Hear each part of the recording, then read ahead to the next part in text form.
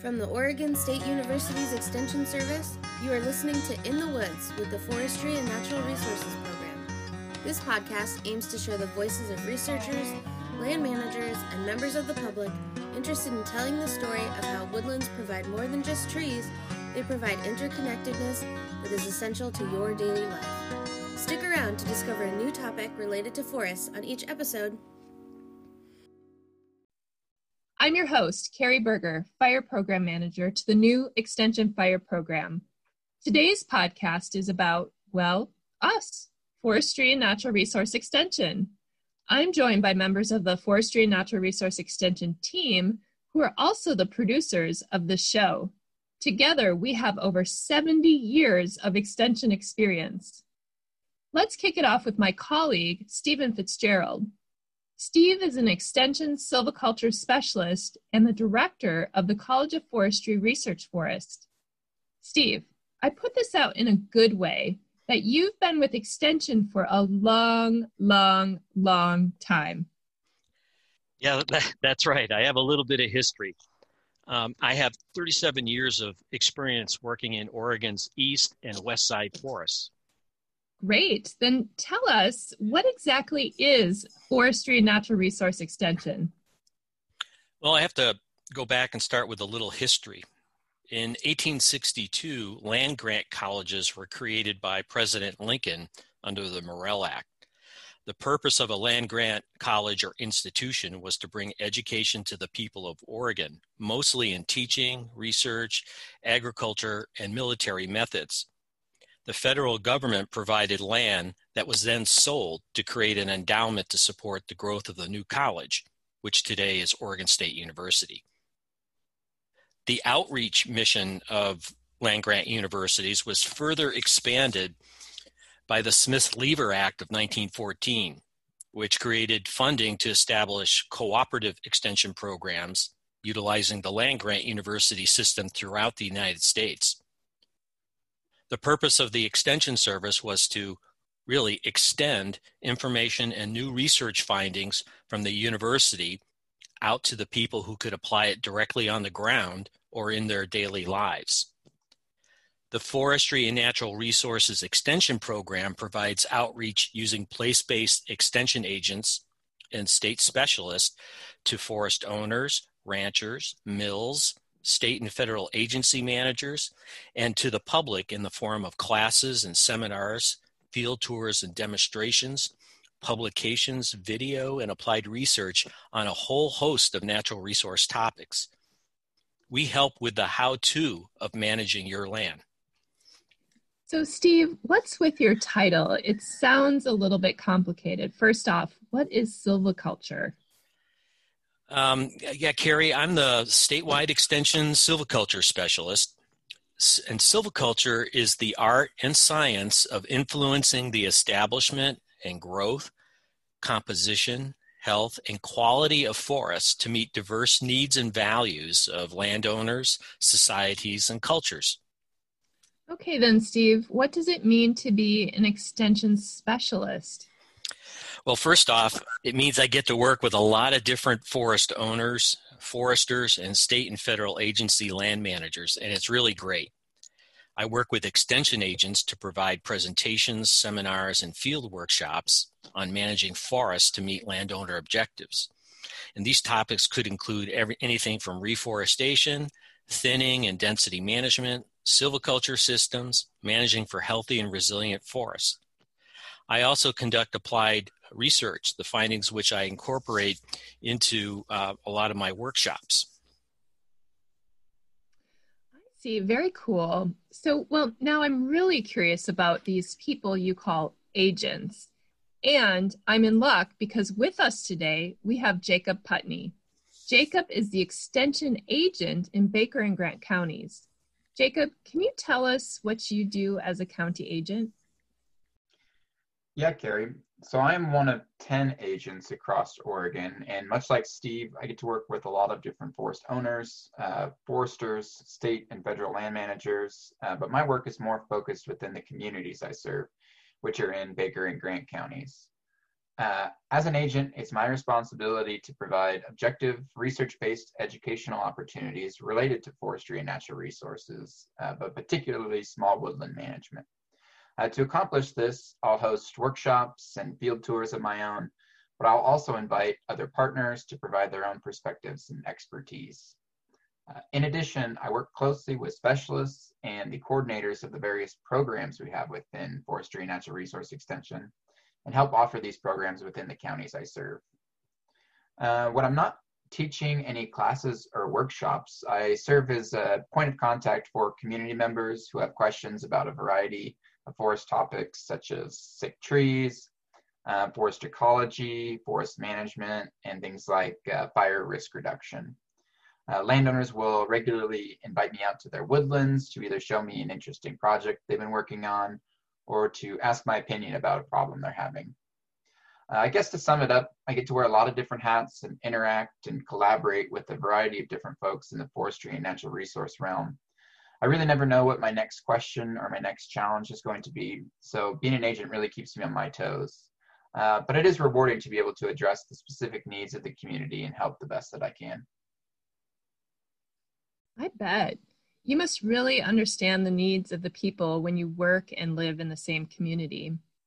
So I'm intrigued about the programs Jacob mentioned, and I'm wondering if Jason O'Brien, the coordinator for the Oregon Master Naturalist Program, can tell us a little more. Yeah, thanks, Carrie. Forestry and Natural Resources Extension is a very diverse set of programs we offer to Oregonians. There's not really enough time to get into much detail on each of them, but I thought I would highlight 4 that I think reflect the breadth of focus areas that are taught by our team. There's obviously the focus on forestry, and the Master Woodland Manager program attracts small woodland owners from around the state who want to know how to manage their woods and share the knowledge they gain in this intensive forest management training with people in their local communities. It has been doing this for over 25 years, serving more than 500 landowners from around the state. The newest program, not even a year old, is one you're very familiar with, Carrie, the FIRE program. Its purpose is to assist in identifying landscapes with the highest need for intervention to reduce wildfire and landscape health risks. It will help implement projects on the ground in these priority landscapes and provide education and outreach for all Oregonians throughout this process. They will do this with the help of our newest team members, regional fire specialists. As has been hinted at, woodlands and forests are more than just trees, and 2 programs epitomize a broader focus on natural resources. The Oregon Natural Resources Education Program, or ONREP, has its roots starting in the 1970s. It offers professional development trainings to classroom teachers and other educators throughout Oregon. Educators learn through hands-on trainings how to meet state and national learning standards while engaging students in nature-based learning that promotes the development of critical thinking and creative problem solving needed for life and work in the 21st century. It's truly a program for the future of Oregon's forests and other natural resources. Finally, the Oregon Master Naturalist Program, started in 2009, is the program I coordinate and the other master volunteer program offered by Forestry and Natural Resources Extension. But unlike the Master Woodland Manager Program, participants in this program come from all kinds of backgrounds, not just forest landowners. What they all have in common, though, is an interest in Oregon's natural history, ecology, geology, and diverse landscapes that living organisms and we humans call home. Graduates of this program have thus far contributed nearly 70,000 hours of service for local, state, and federal natural resources agencies and a diversity of nonprofit organizations. Listeners can visit our podcast website for a link to Forestry and Natural Resources Extension, where they can learn about our many other programs I didn't cover. Whatever their area of interest or learning needs, Carrie, they will find a program worth their time. Thanks, Jason. So what I'm hearing is that Extension has over 100-year history of serving its community members. Agents and specialists serve Oregonians in nearly every county and offer programming based on their needs. So why do a podcast? Lauren Gran, Extension agent in Lane County, will tell us about the goals of this podcast and what folks can expect to hear. Well, Carrie, as Extension faculty, we want nothing more than to bring everyone outdoors and into the woods to explore all the nooks and crannies of forests and woodlands that make them such a unique and fascinating ecosystem. Since unfortunately that just isn't possible to bring everyone to the woods, we wanted to find a way to bring the woods to them by sharing the stories and interviews of forest scientists, land managers, and enthusiastic members of the public. Each month, we'll bring you research and science-based information on a new topic related to forests that aims to offer some insight into what we know and what we're still learning about forest science and management.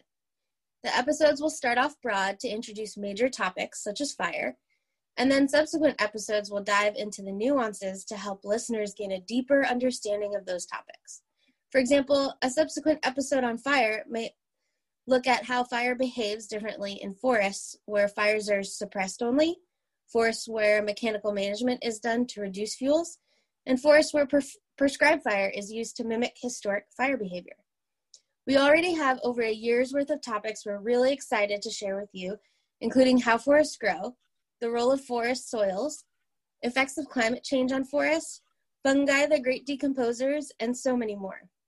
No matter where you are in the world, we hope to offer you experiences like turning into a salamander, crawling through a rotten log looking for a tasty morsel, or a moist place to lay your eggs. You won't want to miss an episode, but if you do, you can find all our episodes and resources on our website. It's at blogs.oregonState.edu/inthewoodspodcast. Thanks, Lauren.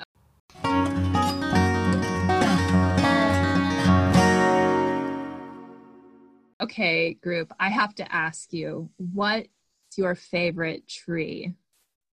Well, Carrie, this is Steve. Mine would be Western Larch. It's one of the most fire-resistant trees we have. But the other interesting fact is that it is a conifer that actually loses its needles in the fall and produces a very bright yellow fall foliage. I love that foliage. It's so beautiful. What about you, Jacob? That's a good one, Steve, especially this time of year when they're about to start changing colors. I'll probably have to go with Douglas fir then, one of the most important and prevalent species here in the Pacific Northwest. Awesome. Jason? Yeah, I would have to say the Oregon white oak because it's a keystone species and it's been known to support some 200 other species of wildlife. And this time of year, you will often see acorn woodpeckers trying to find the perfect little hole in their granaries to fit the acorns for store to get them through the winter. And Lauren, what about you? What's your favorite tree?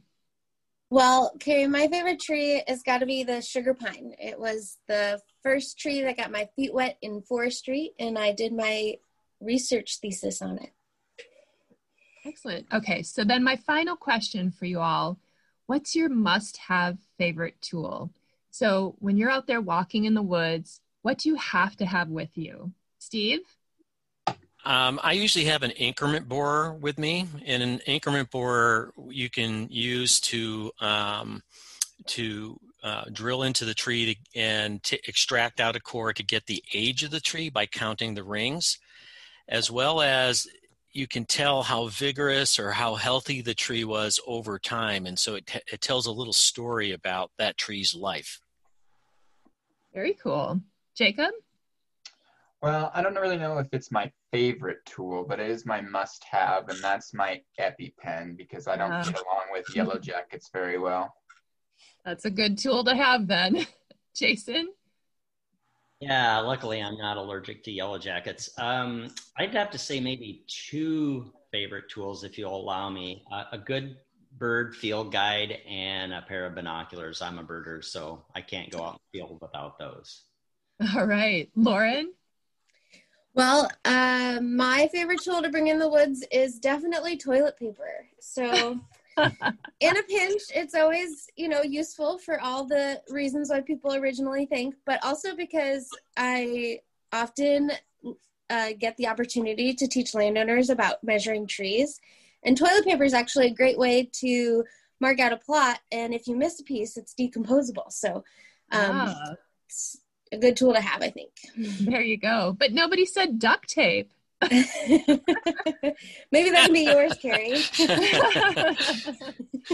Thanks so much for being guests of the show today. Stay tuned for the next episode, What's in a Woodland?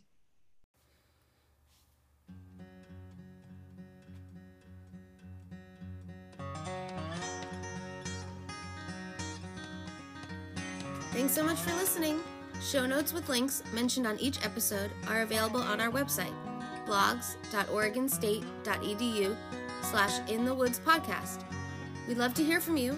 Visit the Tell Us What You Think tab on our website to leave us a comment, suggest a guest or topic, or ask a question that can be featured in a future episode. And also give us your feedback by filling out our survey. In the Woods is produced by Lauren Grand, Carrie Berger, Jacob Putney, Stephen Fitzgerald, and Jason O'Brien, who are all members of the Oregon State University Forestry and Natural Resources Extension Team. This podcast is made possible by funding from the Oregon Forest Resources Institute. Music for In the Woods podcast was composed by Jeffrey Hino, and graphic design was created by Christina Freehoff. We hope you enjoyed the episode, and we can't wait to talk to you again next month. Until then, what's in your woods?